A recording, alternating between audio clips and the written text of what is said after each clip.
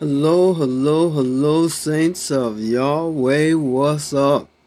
It is another glorious, wonderful day in the Lord. Hallelujah. Glory be to God.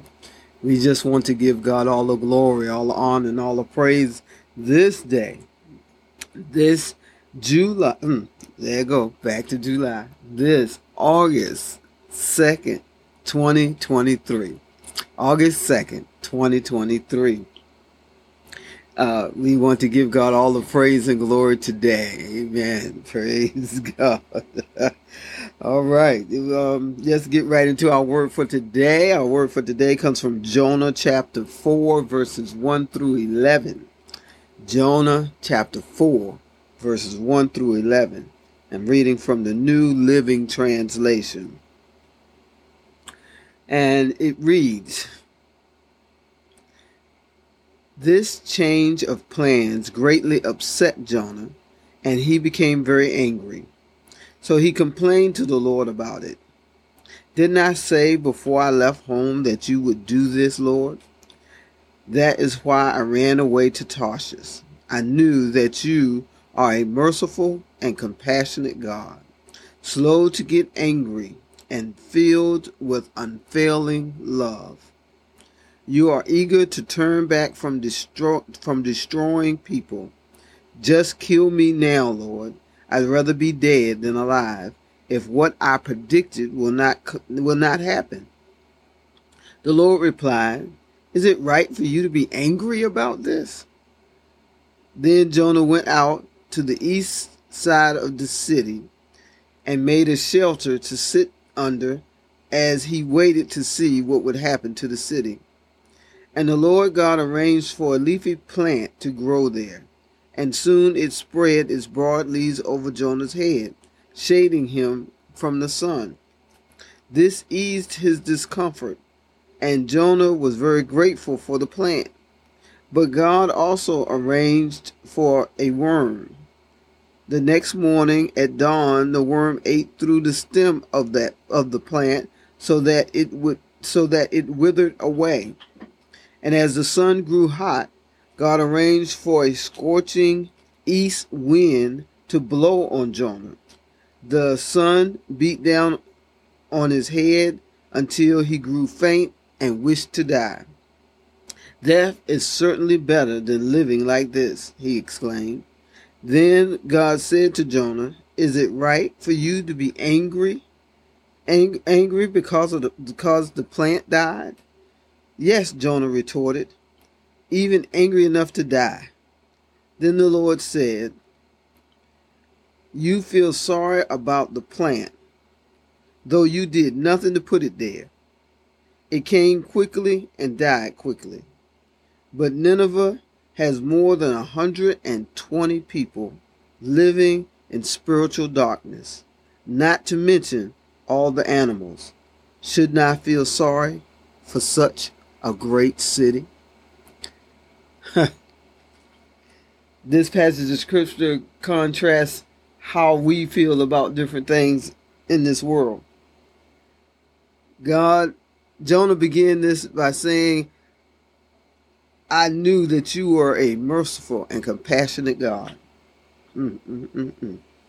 I knew that. I knew that you were merciful and compassionate, and that if I told Nineveh about the things that were going to happen to it and told them that they needed to repent, and if they repented, that you would turn from the wrath of destroying these people and save them and rescue them, because you are a merciful and compassionate God. He says you are slow to get angry and filled with unfailing love.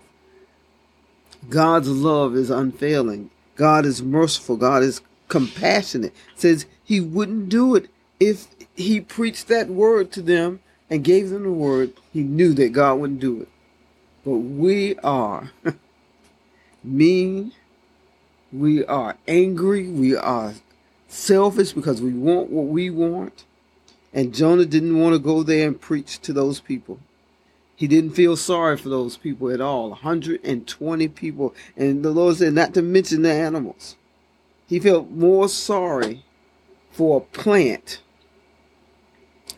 that he didn't do anything to plant it. He didn't plant it. He didn't water it. He didn't feed it. He didn't do anything to it. It just grew up. And then a worm ate it and it died. But he felt more sorry for a plant than he did for 120,000 people who were in spiritual darkness that God sent him to preach light to. How are we feeling? Where are we in this? Do we feel like Jonah about people that we have not even taken the time to pray about? That we have not even taken the time to find out who they are? When all we really need to know is that God cares about them, just like God cares about us. Are we so hard-hearted that the mercy of God the mercy of God that we have enjoyed, we cannot extend to other people? Yes, I agree. There are some very awful people in the world, but we have to remember the people themselves have no choice. If you are in spiritual darkness, then sin, S-I-N, rules your life. And all that can happen, the only thing that can happen out of your life, if S-I-N rules your life, is S-I-N-S. You have to come into the light to know that there's spiritual darkness. And once we come into the light and we understand who Jesus is and what Jesus did for us, and we begin to study that and incorporate that in our lives, then change happens. But if they have not heard, how will they know? They need to hear it in order to know it. So they have to have someone to preach to them or to give them the word, to witness to them, for them to know. And those of us who are, in places where we're not persecuted every day for our religious convictions, can pray for that happens.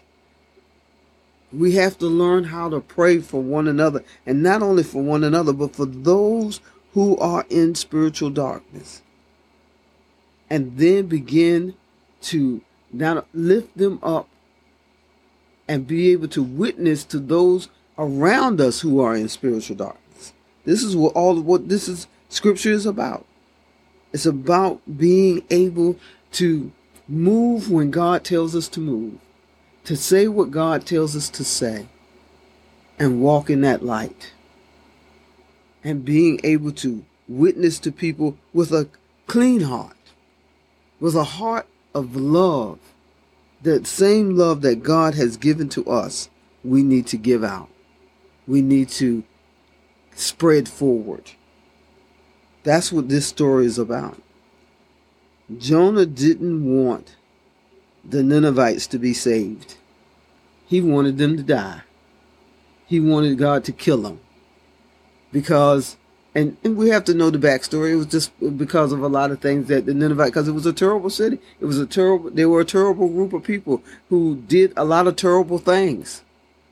And so he wanted them to die because of terrible things that they had done. But we hadn't looked at what we've done. Jonathan hadn't looked in his life and to see where he had fallen short. And says, the same mercy that I was afforded, these people should be afforded. No, we don't think like that. But we should. We should yield ourselves to God and allow the mercy of God, the compassion of God to flow through us. knowing that God's unfailing love will not fall short. That God's unfailing love will penetrate and will cause people to change. But we have to stand for that unfailing love. We have to be able to talk to those people and preach to them about what needs to change in their life. What needs to change in their life. We ask now that you move, God, in Jesus' name. Lord, help us to be as compassionate as you are. Help us to be filled with your unfailing love, to know that when we give your word, that you are the one who gives the increase in it, and not hold it selfishly to ourselves, but be free to speak the name of Jesus and minister to all, not just a few, not just the ones that look like us, not the ones who live lives that we think are acceptable, but to everyone, so that you can change all lives. In Jesus' name, amen and amen. Think on these things. Selah. And remember, I love you and Jesus loves you so much more. Have a glorious day in the Lord, and I'll talk with you tomorrow.